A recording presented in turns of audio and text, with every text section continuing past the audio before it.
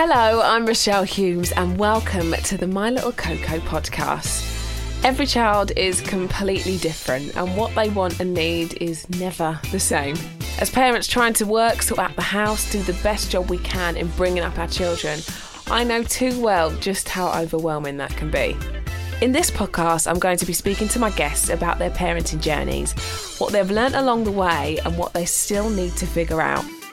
We'll be talking about the challenges we now face as parents in the digital age, whether our upbringings have impacted our parenting styles and how to balance your career with parenthood. Before I introduce my guest, I just want to say a huge thank you to Boots Parenting Club for sponsoring this series. As most of you know, My Little Coco is stocked exclusively at Boots, and as a little treat for everyone, they're offering 15% off of My Little Coco products online, excluding the 26th to the 29th of November. You just need to use the code MyLittleCoco15 at checkout. Right, let's start the show. Today it is my privilege to be joined by this wonderful man. Growing up as one of four in southeast London, he is now a father to two. Rapper, entrepreneur and TV presenter. He burst into the UK singles charts at number 1 in 2010 with Pass Out, selling over 90,000 copies in the first week. It went on to win Best Single at the Brit Awards the following year. He was born Patrick, but known to many of us as Tinie.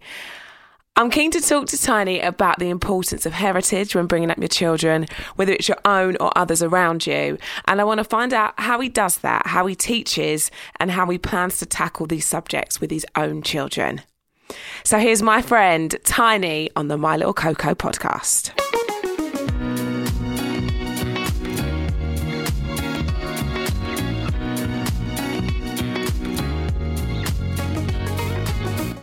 I mean, it's been really nice to catch up with friends and talk about being a parent, because I feel like it's something that we actually never do. Like, we see each other, we'll talk work, we'll talk, how are the kids? Yeah, they're good. But being a parent is a very different chat that I suppose we never really get to have because we're too busy doing it. Like, you don't really talk about the motions of it because you're just living it, right? That's it. So, first of all, I want to go back and talk a little bit about your childhood and how that looked for you. I know you grew up in southeast London. Oi, oi. Oi, oi. Oi, oi. Same as my hubby. Tell me a bit about your childhood. I had a pretty awesome childhood, to be honest. Like, grew up in southeast London, like you said. Grew up in Peckham. So I was born in Guy's Hospital. I'm the oldest of 4 kids, so I've got 2 younger sisters and a younger brother. And yeah, we're from like a Nigerian household. Both of my parents are Nigerian, Igbo to be very specific. And yeah, like we grew up in a household that was very proud to be Nigerian, very hardworking. And also just from a very kind of like humble beginnings, if that makes sense. Like very, very humble beginnings, low socioeconomic background, working, parents working a couple jobs in a day, studying, etc., etc. So actually from about the age of, I would say probably about 5, 6, I was already walking like my siblings to school. Like I would like go to school with my siblings. It was like not far from my house, probably like 20 minutes. Back then was a different time. Do you get what I mean? It was so different. Yeah. You're so right. But I was like You're so right. But I was like 5 or 6 walking my 2 younger sisters to school. My dad used to say, when you guys would get to the road, all hold hands. I don't know why that made sense in his head, like for safety, because there's nothing. just loads of kids moving together. Just loads of kids in unison. Like, you can't kill them all, bad driver. But yeah, so I used to do that. And that was pretty much like what I remember of my upbringing, pretty much. What about you? Well, I grew up in Essex with my mum. My mum was a single parent. She raised me and my sister together. Yeah. Again, worked every job under the sun and, really did her thing to sort of make ends meet and make us feel love and like... Yeah. And then...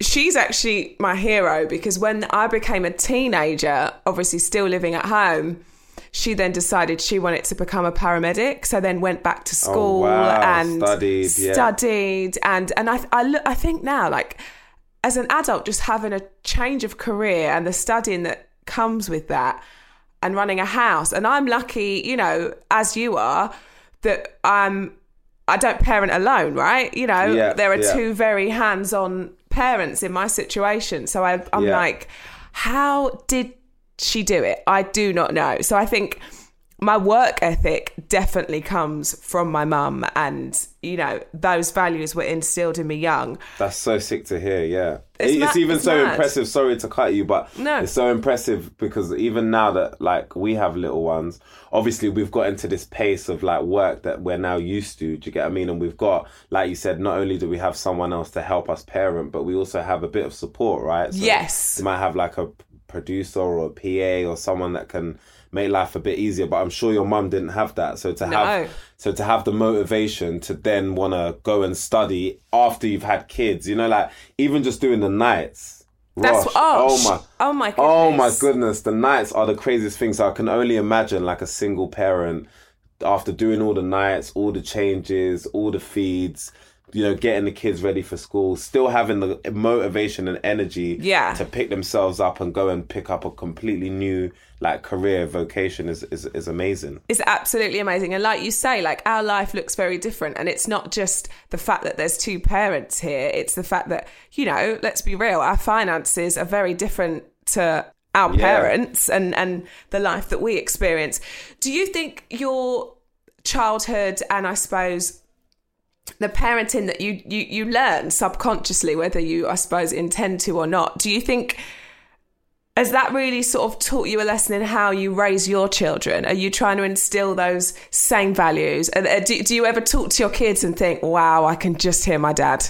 Do you know what, Rosh? I can literally hear my dad, because sometimes I talk to my kid in a Nigerian accent, and I'm like, how did I? Like, what? I wasn't even born there. So I'm literally regurgitating what he or my mum has said to me. And I'm saying exactly the same thing. And you know what? I've always, like, from when I started, like, doing music, I always surrounded myself with, like, slightly older people that were, like, 5 years ahead, 6 years ahead. Just because of that, like, the fact that, you know, like, when you start music quite young, that's just the nature of the game. And you grow up so quickly. And you grow up so quickly. And I was always around people that would tell me, because at the time it was quite a rebellious time in my life. I started making music at around like when people cared about my music anyway, when it was good enough, around 15 or 16. So at that stage, I'm just at college. My parents want me to go to university, and I'm rebelling. And a lot of the guys I was working with at the time would say, it's so funny, T, because when you have kids, a lot of what your parents are saying to you now, you're going to be saying it to them. Yeah. And I was in such a rebellious stage of my life that I couldn't, like, see it at that point. And I was like, no, they're, you know, they've had a different upbringing to me. Things are going to be different. But like you've just rightly said, like, I literally do hear my mum or dad sometimes come in, like, being almost like channeled vicariously through me. Just to give my children, like, the same kind of essence that I got when I was being raised. Because even though I didn't really enjoy everything they said to me, Nigerians are quite strict, just to put things in context. So it's a lot about academia. It's a lot about, you know, merits, achievements, all of that kind of stuff. And if you don't do that, that can cause a big rift, you know, between you and your parents and your relationship with them. So I want my kids essentially to have the same essence that I have, because I think it's kind of a big part of why I am who I am today. Well, it shapes you as a character, right? And it's probably given you those life lessons and skills to be able to work your way through this crazy industry, because you've probably got that discipline within you, you know, that's been instilled via your parents. Definitely. And I don't, not only that, but I have a sense of pride and a sense of, like, richness in knowing who I am and what my culture is. Yes. Like, whether or not I have music or the industry or, like, work or offers, I still have, like, value in myself, because I know,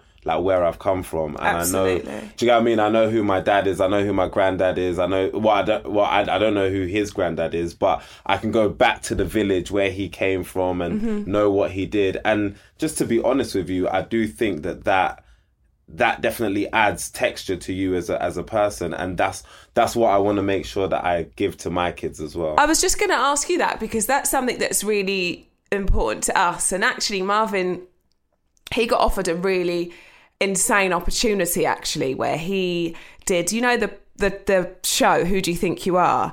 Yeah. We have always been really conscious to make sure that our children are really aware of their heritage and of our heritage and where we're from and how this looks. And we might have grown up here, but this is who we are. And, you know, for us, it's that we're a mix of two completely different cultures, and we're making sure that they know all about that.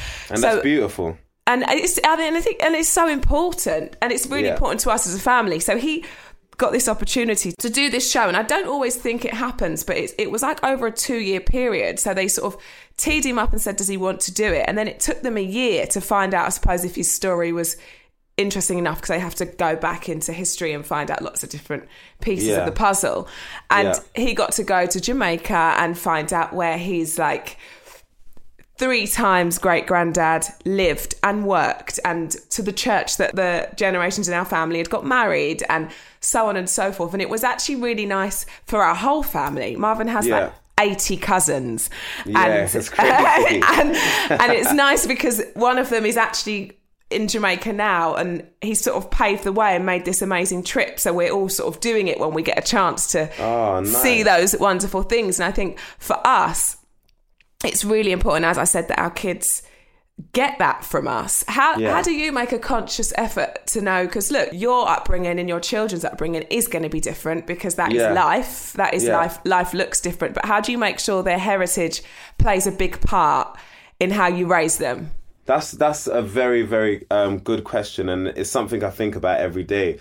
So what's really been quite, I guess, prevalent in my upbringing, you know, the older I get and the more I look back on it, I think having even just like a Nigerian name, for example, like an Igbo name, interweaved in my name. So my name is, well, I've always had a Nigerian surname. So even though my first name is Patrick, whenever anyone hears the name Okogu, then everyone's like, oh, what's that? Like, where are you from? And again, that was something that, you know, navigating society in Britain in the early 90s, that name would be the butt of the jokes. Do you get what I mean? That would be a name where everyone would hear it in assembly and start laughing. I've always been proud of that name, but now I couldn't be more, now that everyone's a lot more woke and everything, I couldn't be more proud of that name. And then again, my middle name that everyone's always known since I like launched my career, Chukwuemeka, you know, you go on my Wikipedia, it's there, and it means God has done great for me. And as I've just got older, I've learned to appreciate, because I've always loved these names, but I've learned to appreciate the names more and appreciate what they mean, and appreciate the identity it gives you, which is, I could be anywhere in the world. I could be in New York, I could be in Japan, and someone will see that name and there'll be someone that's like, oh, you're Nigerian, you're Igbo, you're from this place. Like, I know that. And so I made sure that I gave my daughter a traditional first name. Right. You know, she's good. She's going to have everything going for her. Like you said, she's from a different socioeconomic background. She's going to have all these opportunities from day one that we never had.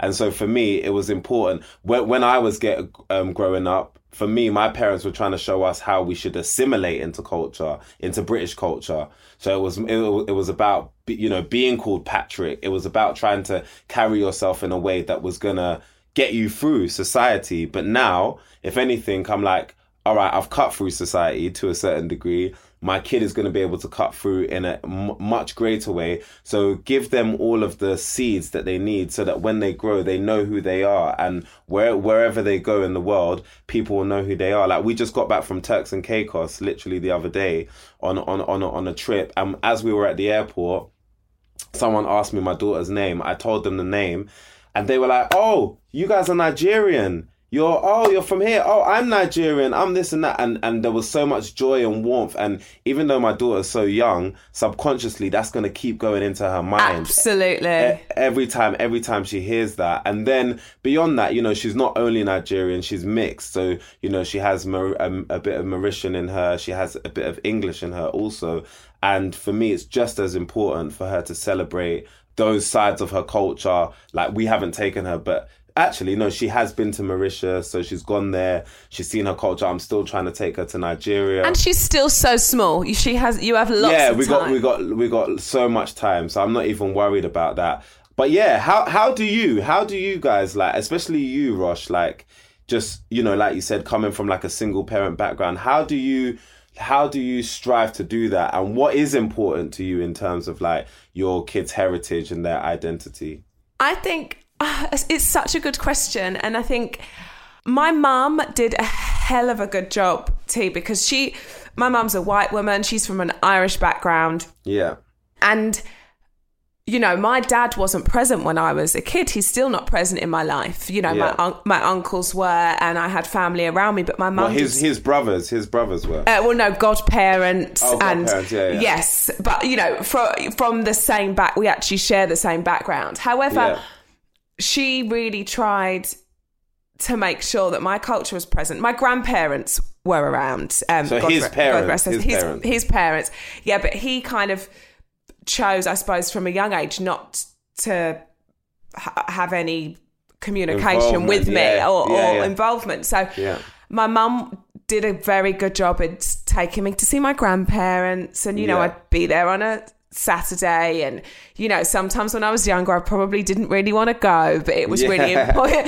It was really important to my mum that... No, she's great for that. She's amazing, and bearing in mind the relationship that she had with my dad wasn't plain sailing, right? Because you know, so she did a really good job in instilling that in me, and which is amazing as a white woman, that was something that was important to her, right? So I was lucky that I really had that, and I think she overcompensated because she tried so much, which was something that I didn't naturally have around me, because I was living with my mum, who is obviously from a white family, and you know, I was the one that was very different. So I think she really sort of overcompensated, which was great. And then fast forward to however many years down the line, I met Marvin. His parents have been married for a very long time.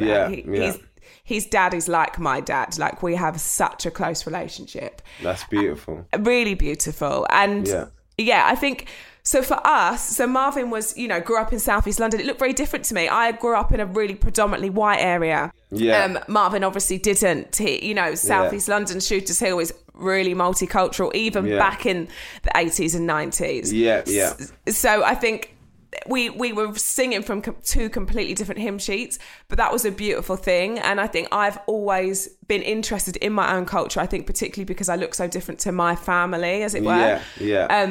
So where is your dad from? Where was he? Jamaica. Jamaica, yeah.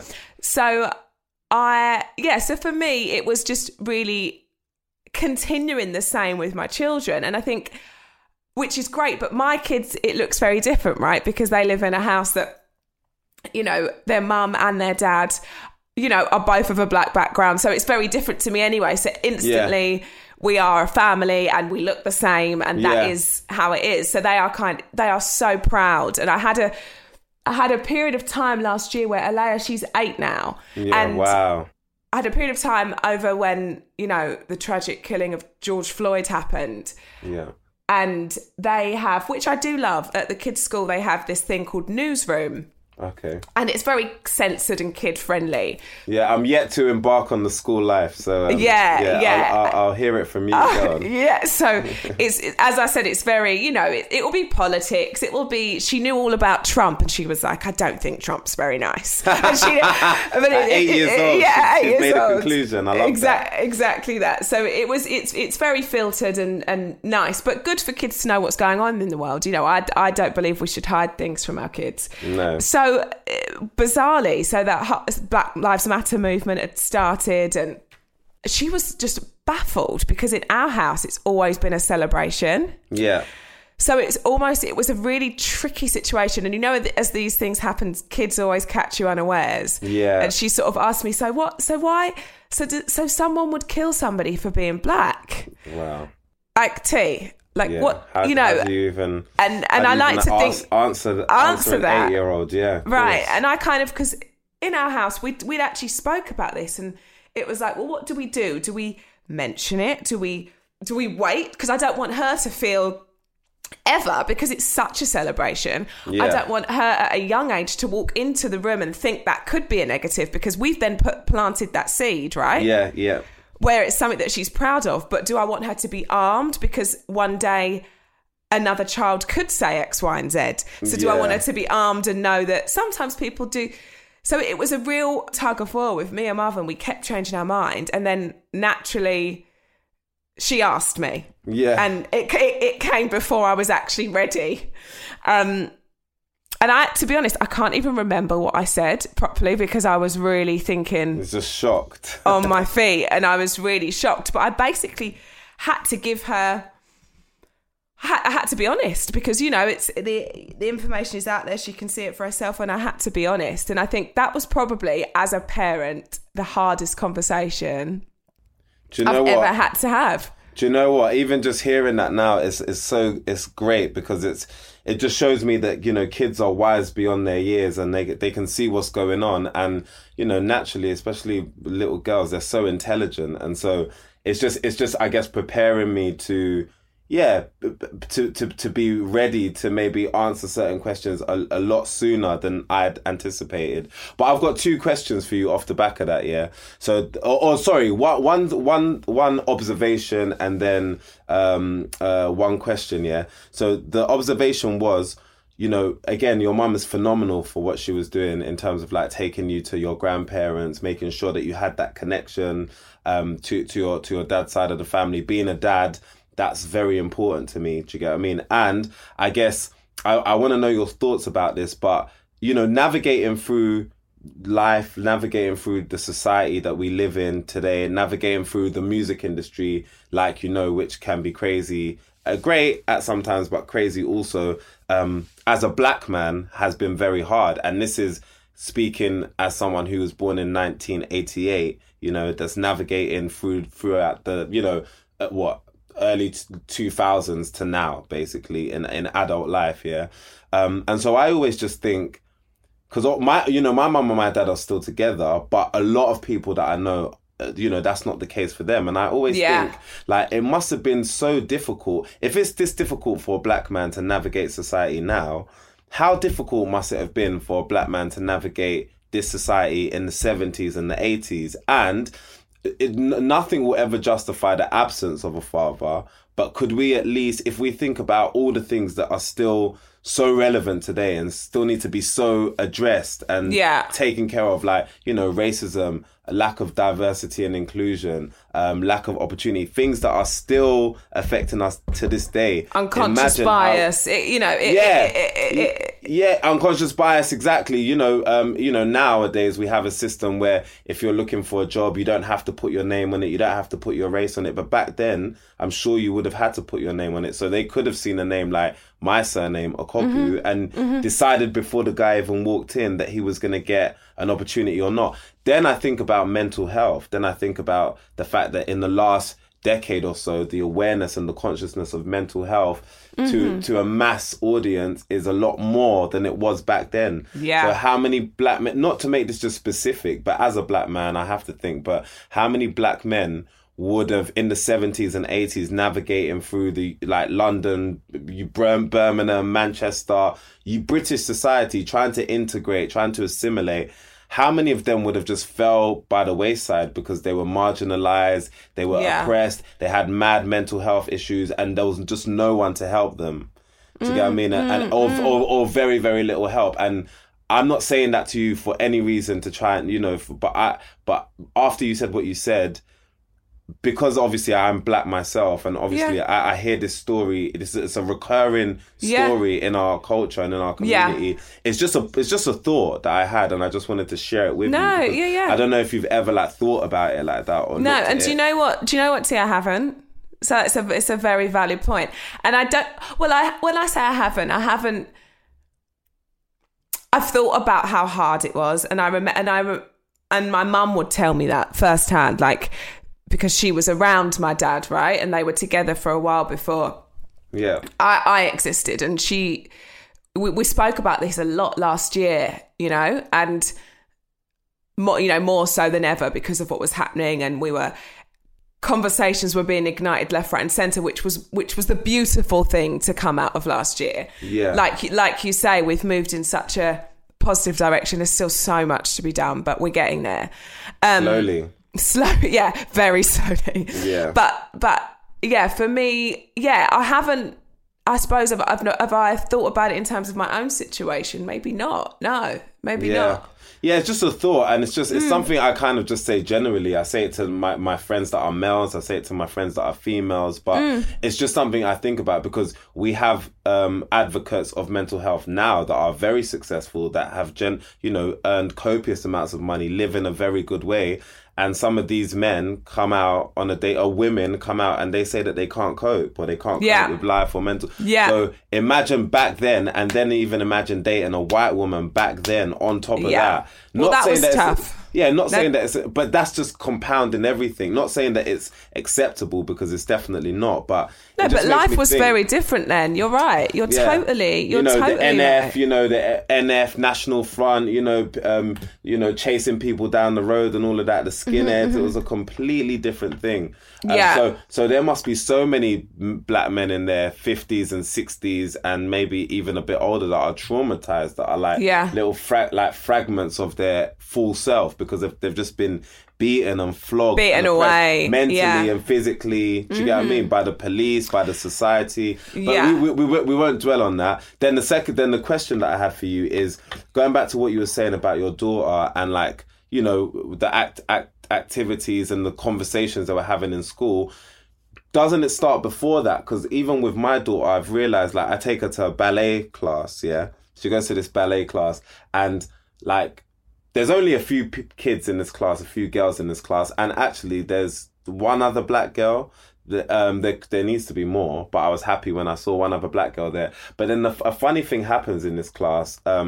Everybody's, doing their routines and, working out how to get their posture right, etc. And then there's just one girl, every single time she reaches over and she just touches my daughter's hair, always. And obviously she's completely innocent. They're 3 years old. As kids are, as kids are. But I was going to ask you, has that ever happened to you? Has that ever happened to your daughters? And is that not where, I guess, going back to what we're saying about identity, is that not kind of where it kind of starts, essentially? But I think of school and kids and totally that. And I remember Alea saying to me, and I wrote a whole kids book around that, because I remember Alea was very actually conscious of her hair because of the school that she went to at the time, and it was. And, it is a classic thing, don't touch my hair. And I remember that was me when I was a kid. And yes, so you're right. It definitely starts younger, but yes, it was seen as a difference for her at probably the same age, from 3, starting nursery 4. And they, and she'd be like, why are they touching my hair? And I'd be like, because your hair is so beautiful. And and we would really celebrate her hair. And that was, and that was, and her, right? Yeah. And that goes back to what I was saying before.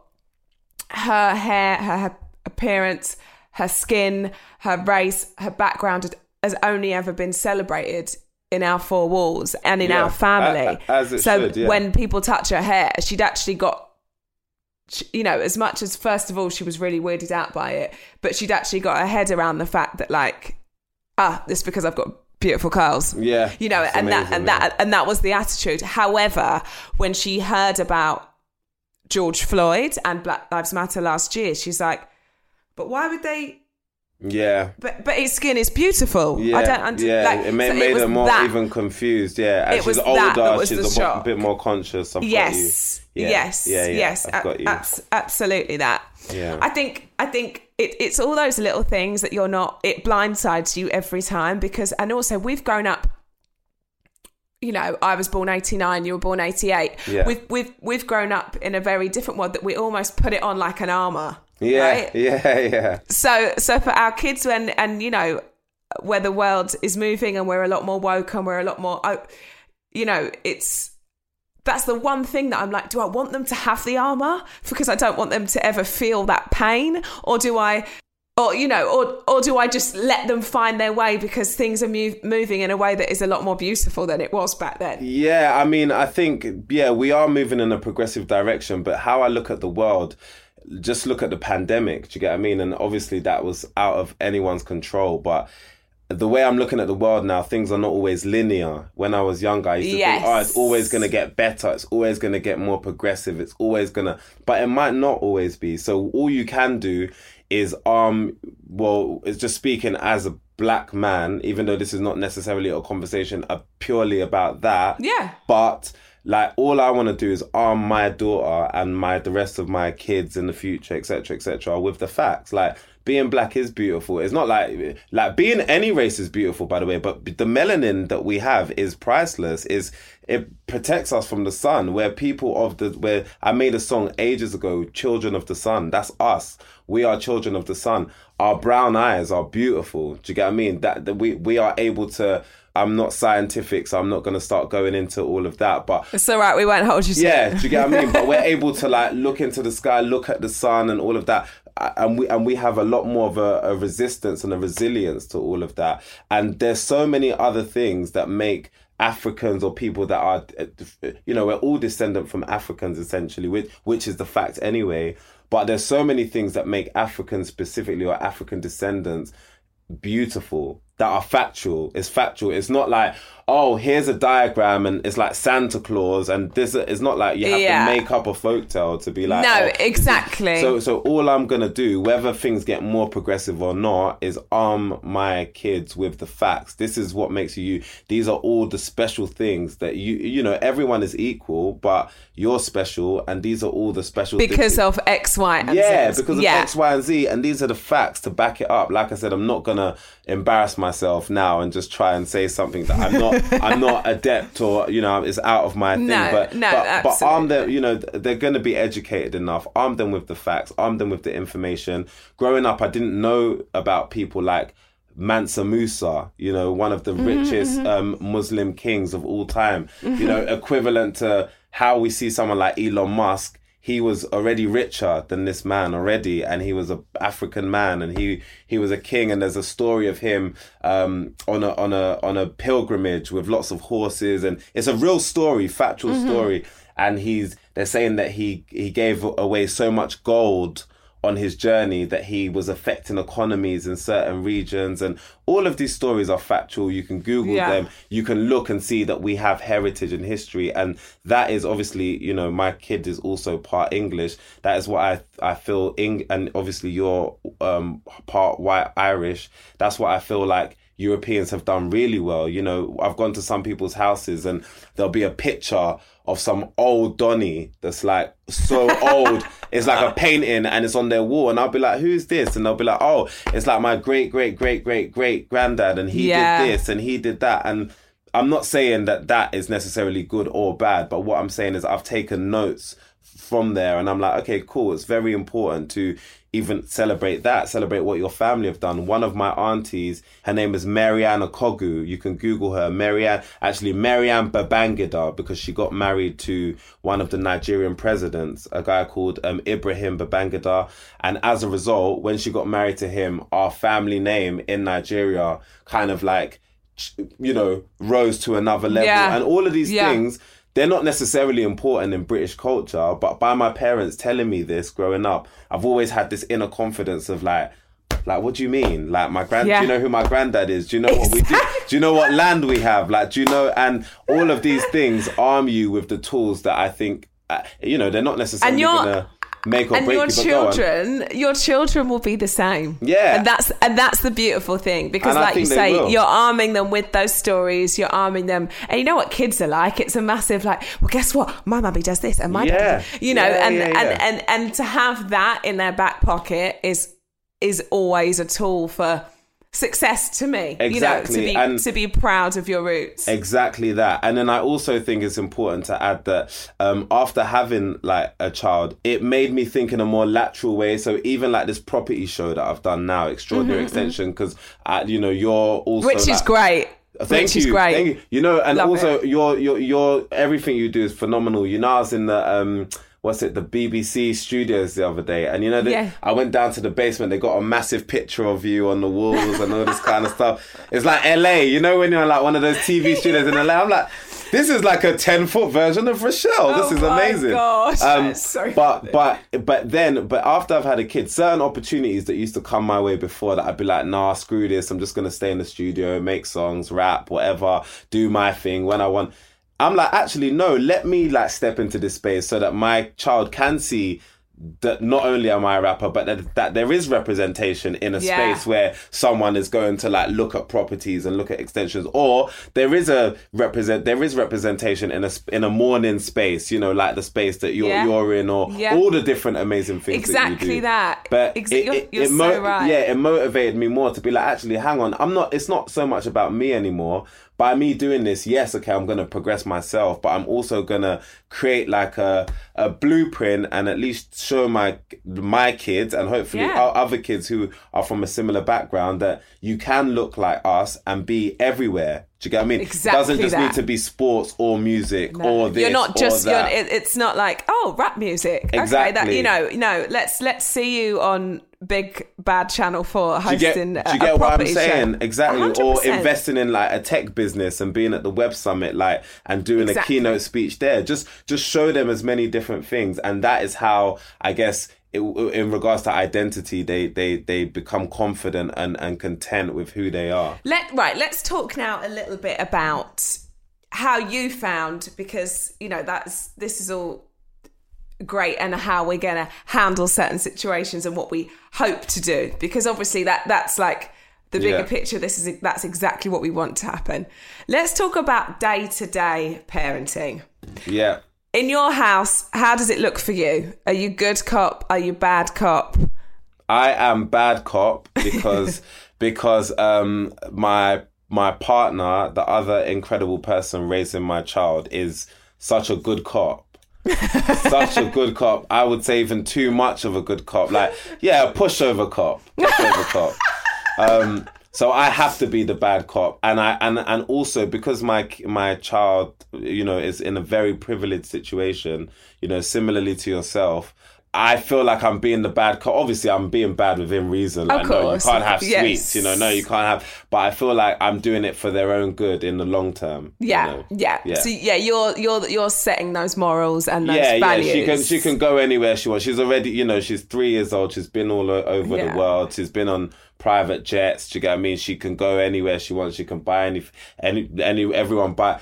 She has so much family, you know, like Marvin's 80 cousins. That when she gets presents, I'm sure it's like your daughters. Like there's like 30 presents. I'm like, mate, I used to get one present. Yes, exactly. So, I mean, let's rein this in a little bit. So I feel like I'm bad cop for her own good. Yeah. No, I get that. And how do you think this is one thing that I am struggling with, and I spoke to Joe Wicks about this, and we were saying that we're all from very working class backgrounds, and our, you know, it didn't happen overnight, but we've been lucky that we're successful and we, you know, have achieved what we have.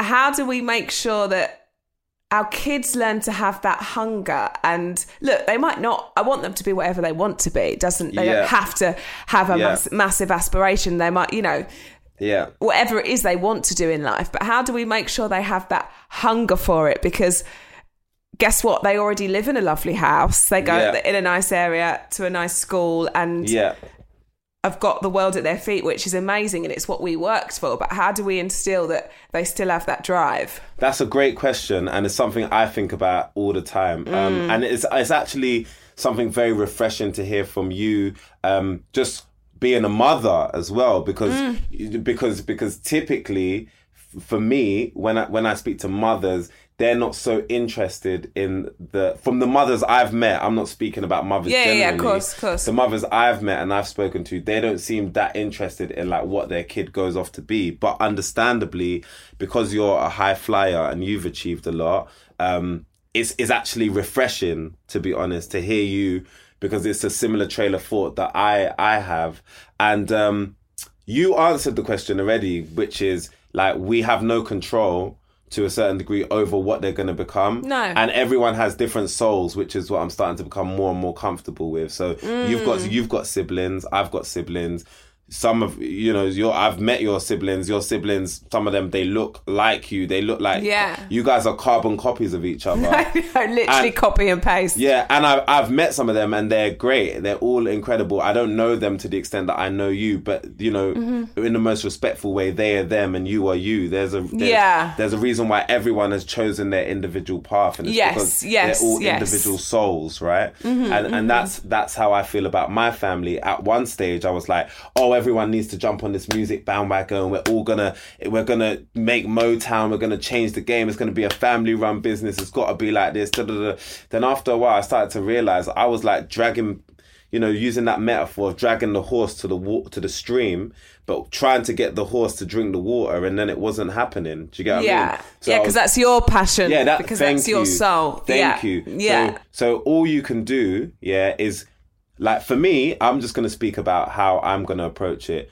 All I can do is let them know where I've come from. I think with you guys, obviously, you're both super hardworking. And so it's just going to bleed into the culture of your family, because they're going to see mummy has to get up to do this, daddy has to get up to do that. They're going here. And actually, some people might reject it and go the opposite way, because it might be not traumatic, but it might be like overwhelming. They'll be like, forget that. I saw my mum.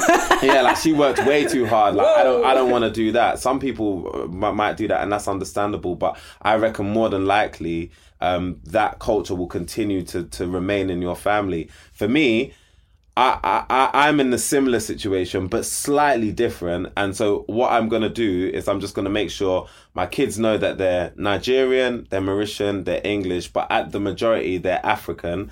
And I'm going to make sure that they know the state of Africa. Yeah. And they know what is going on in Africa currently. And then if they feel African, then anyone that feels African will know that, okay, you have to have a motivation, because Africa is still, it has all the potential in the world, but it's still being exploited in the way that it was exploited hundreds and hundreds and hundreds of years ago.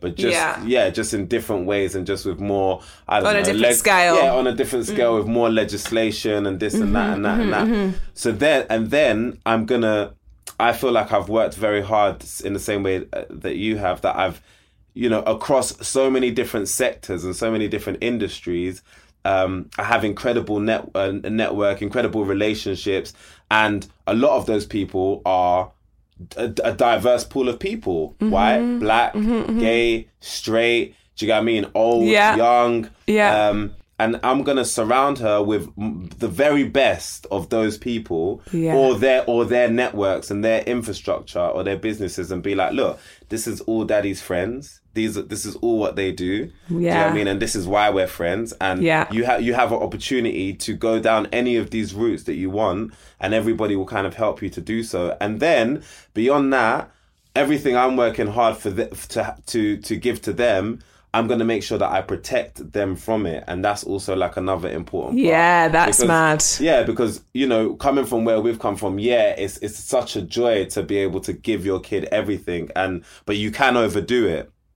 And so for me, it's important to find methods that whatever money you give them, even if you leave your kid £10 or you leave your kid 10 million or you leave your kid more than that, that you structure it in a way that they rely on it when they need it, as opposed to when they just want it, and that it's structured in a way that they can't just access it all in one time. Yeah, of course. And I think totally that. And I think also it's letting them know that, like, for example, like my kids will go and have sleepovers at their cousins. And I remember the first time that, like, when Alea went to my mum's house, she was like, Nanny, why is your house stuck to other houses? And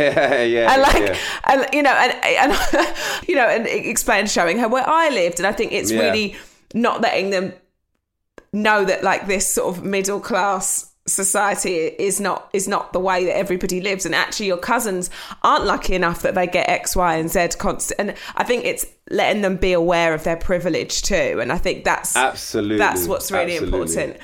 Sorry, just to add on that, you're absolutely right. Like, I grew up in Peckham. A lot of my family are still in Peckham. Obviously Peckham's a completely different place, but they are still in Peckham to a certain degree. And you know, is important. My daughter could be in the countryside, or she could be in the south of France somewhere, but also she could be in a house in Peckham. Do you get what I mean? Yeah. With her cousin that's, you know, grown up in a similar way that we have grown up, and she will get a balance. And that's when I always think, you know, she could like work for anywhere. She could go and run the country because she can. Because she can see the world. She can see the world. She can see the world, and that's what's exactly. important.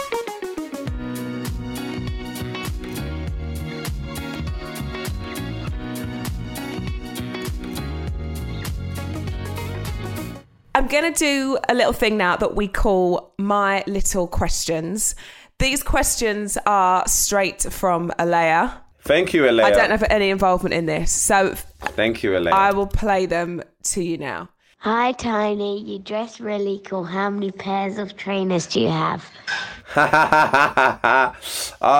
Thanks, Alea. That's so sweet. Which is ironic because this isn't visual. This is just audio, but I'm talking to Tinie now over Zoom, and I can just see a trainer collection behind you. Oh my goodness, bare trainers. Wow. Oh my goodness, so many. Yeah, there's so many here, and then there's more here. Oh my gosh, yeah. Oh yeah, wow, it's ridiculous. It's ridiculous, and this is just one room of trainers. There's more. What? So if you had to give a ballpark figure, how many do you reckon? What are we talking? I don't know. I would say under 1,000 because I give a lot away.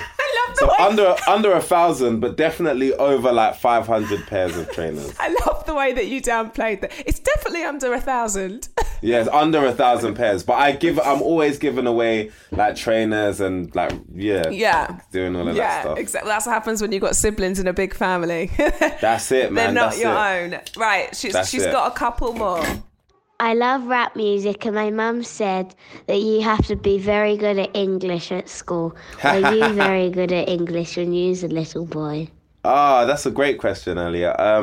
I got a B GCSE for English Lit and English Lang. So what is it? Yeah, B. So yeah, good. Yeah. That's all right, I guess. Yeah. Because I was saying, she was talking about how much she loves rap music, and she's saying that, you know, I might like to be a rapper. Yeah, why not? And I said, well, if that's what you want to do. And then I said, you know, that you have to be, you know, rapping is wordplay, so you need to knuckle down in English. You got to know your words, know your grammar. Exactly. To get, I mean, yeah, you got to be in control of the language so you can manipulate it to do what you want it to do. So yes, you're right. Yes. You're very right. So what Uncle Tinie is saying is do your homework. Do your homework, Aaliyah. It's going to pay off in the long run. Exactly. Right, last one. I heard you rapping on my daddy's tour. Do your children listen to your music? That's a lovely question. And actually, I saw on my stories, loads of people were sending me like that verse on Eyes Wide Shut. Yeah. So the tour is looking incredible, and Alia, it must have been so cool to see your dad at the O2. Oh my goodness, that's like such a huge moment. I wish I can give that moment to my daughter as well. That must have been amazing.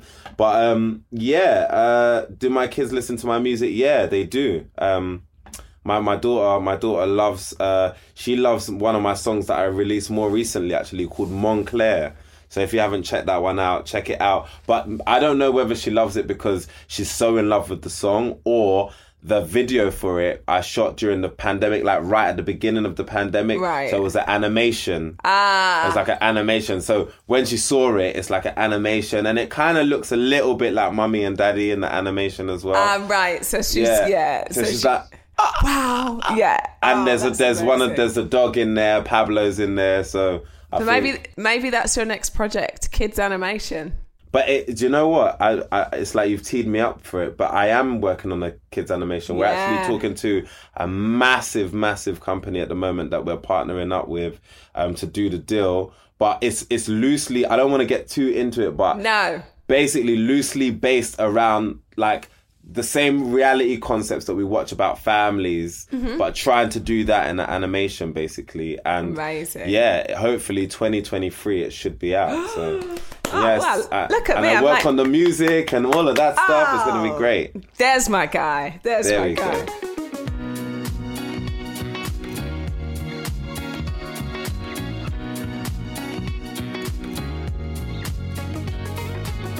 So, lastly, we do something every week called My Little Tips. And we normally base it around the chat and the theme of the episode. But I'm going to leave this one open to you, because being a parent in this mad world, we all take something different from it. I would like to know if you could give any tip to a new parent. Yeah. What would it be? Okay, so actually this is good, because I'm going to use this to also ask you a question, because with yourself and Marv's, I remember there was a stage where you guys were like super private, like with everything, like super private. Yeah. And there was lots of emojis over like the kids' faces. Back of the head. Back of the heads, lots of obscure angles. And then at one stage, you made a conscious decision. And actually, I follow you guys quite closely. So I remember there was like you guys made a statement about it, right? And it was like, we've actually made this decision consciously. So in my mind, where I'm at now, I'm still at the stage you were at before. Yes. Where I'm like, no one can see my kid. Like, do you get what I mean? No one. And going back to tips, that is what I believe my advice would be to a new parent, because the temptation is so there. And obviously people love looking at kids. Do you get what I mean? So at the end of the day, when people see kids, then you get likes. And then when you get likes, it's a dopamine rush. And then then you don't know. It's like, what came first, the chicken or the egg? Am I putting my kid up because is this the right thing to do? Rush? Yeah. And is it the right thing to do for them? So my question is, when did you make that conscious? I know roughly when you made the conscious decision, but what was the change, and what's the difference between where you was at before, which is where I think I'm at now, basically? Okay, so for me, at the start of last year, so it's only been like a year now. I think it was like I remember it was just after the new year, and then we went into lockdown. So yeah, when we got married, I got pregnant not long after, and Instagram hadn't been around for long at all, it felt like. So it took me, Alea was then 7, so it took me about 7 years to feel comfortable with anybody. So I just felt very like lioness mode, and this was my decision to live in this crazy world. It's not hers. She might not, and I don't want anybody to see her, and I don't want anybody to comment on her. And I was coming from, and I remember there was an article when I was pregnant, and there was like, just random trolls and they'd said something about my unborn baby, and it was like absolutely never exposing her to this world. Yeah. So it took me a really long time to feel comfortable with it. I think I was then, from a me point of view, my life became obscure in her. From a me point of view, but this was all actually from Alea. And I remember I'd asked the school to not show her in any way or form. So, like, if the school won an award, I would say, that's what I'm about to do. That's what I'm in the process of doing. I don't want her in the magazine. I don't want, and. So that was my decision. There was one day where the school had won an award, and they were all lined up, the whole school lined up for a picture. Oh. And just as they were about to take a picture, they were like, oh, actually, we can't have Alea in this. And pulled her out. And maybe, listen, they were doing what I'd asked them to do, and they remembered last minute that someone had remembered what I'd asked. But it was done in a way, and she come home and she was really upset. And she and she felt like, why can't I be in the picture? Am I not, and she had to go in the room and do some colouring. And I then said, right, okay. So that they actually, the next day, pretended for me to do it again, because I was so devastated that she was so upset. Oh, that's so sweet of them. So I know. So they'd done it again. And then I just said, look, as long as it doesn't name her. So, it was a massive school. Her head was probably the size of a pinprick in this picture. Yeah. Like, nobody knows who she is. Yeah. Like, it's okay. Yeah. And also, nobody actually knew what her face looked like anyway. So it was actually fine. All right. Fine, yeah. So, rather than her feeling like it was something that she may have done. Yeah. Fast forward to the JLS and the boys going to announce their tour. They were talking about doing a documentary around the tour. Mm-hmm. And Marv said, look, what are we going to do? This is a big thing for her. She's excited. She's actually the eldest of the kids, so she understands everything. Yeah. But we don't show the kids, and all the other boys do. So that was another conversation. And then it was asking my friends, because believe me, they twig this quicker than you think. My friends' mums told me that I'm not on your Instagram. Why am I not on yours? Because they're on theirs. Oh, wow. So that starts to happen, yeah? Oh, honestly. Oh, my goodness. And when they have older cousins, and it just became a thing that I felt like I know about it now. So look, then she's not going to be on my story all day long, and I'm never going to put up where we are when we're there. It might be once I've gone home, or it might be weeks after the picture's taken. Yeah. But she is a big part of my life. Yeah. The kids are my whole life. And I felt like I was perhaps being too overcautious, actually. To the point where it actually wasn't fair. So maybe I was doing too much. And look, like anything, I'm a parent. I want to know what I'm getting myself in for. Maybe it just took me a long time to say, okay, I understand how to use this tool now. I'm not gonna chuck her out there, and before I know what this world is and I can handle it. And yeah, it might be the odd thing. It might be every day that week, but I'm in control of it. And I think it was that for me. Well, that's so helpful to hear you say that, actually, because you know what? Up until just this second, I'd never looked at it from the perspective of like my child. Do you get me either. When they get to that conscious age where your decisions actually might affect, obviously your decisions ultimately will always affect the way that they feel, but because of your profile or your privacy, actually removing them or excluding them from certain regular activities that are actually part of like being a kid, or just feeling normal, actually you heard my reaction. I wouldn't know what to do if my daughter came to me and said, oh, why can't I be in this picture, or this and then you start to feel a little bit mean, and it's all. And I actually, interestingly, Paloma Faith was my guest a couple of weeks ago, and she's done the same thing. She was like, I probably got myself too. And it became an obsession almost, like, no, they can't see the kids. And I was in my own head with it, where actually I've relaxed on a lot of that now. And she was like, I didn't even want to say to the media if I'd had a boy or a girl, because I didn't want anybody to know. But she was like, I was probably just very hormonal and protective. But it must come from a real place. And I always just think, not to get political, but I'm like, we don't even know how many kids the Prime Minister has. The Prime Minister right now, we don't know how many kids he has. We don't know whether they're boys, girls. We see some of them sometimes.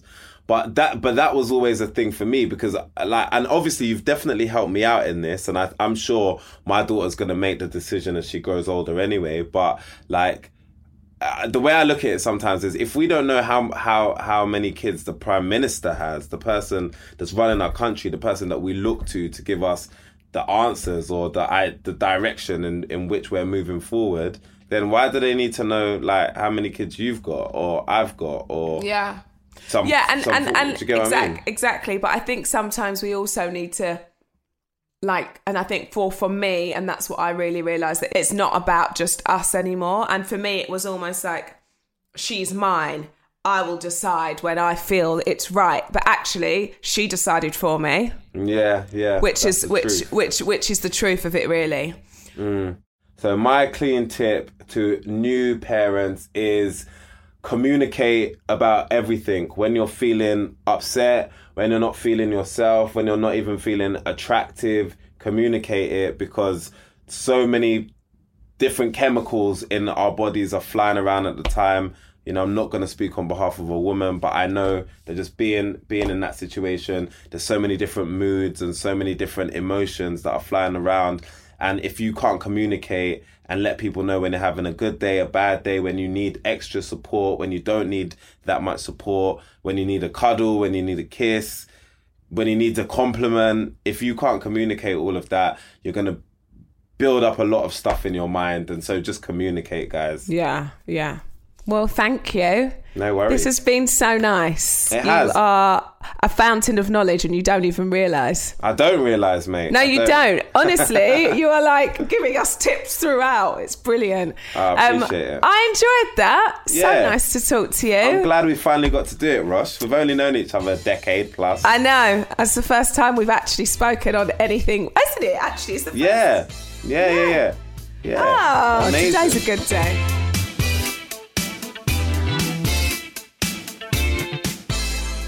Thank you so much to Tinie. That was pure joy. Such a beautiful conversation. I will be back next week with another fantastic guest, so make sure you follow the My Little Coco podcast wherever you get your podcasts to guarantee that you get the latest episodes as soon as they're available. Also, leave a comment to let me know your thoughts on the episode. For more helpful products and inspiration on all things baby, visit the advice section on boots.com today. You'll also receive helpful advice and inspirations completely tailored to your stage of pregnancy or for the age of your child. And if you download the Boots app, you'll receive digital offers too.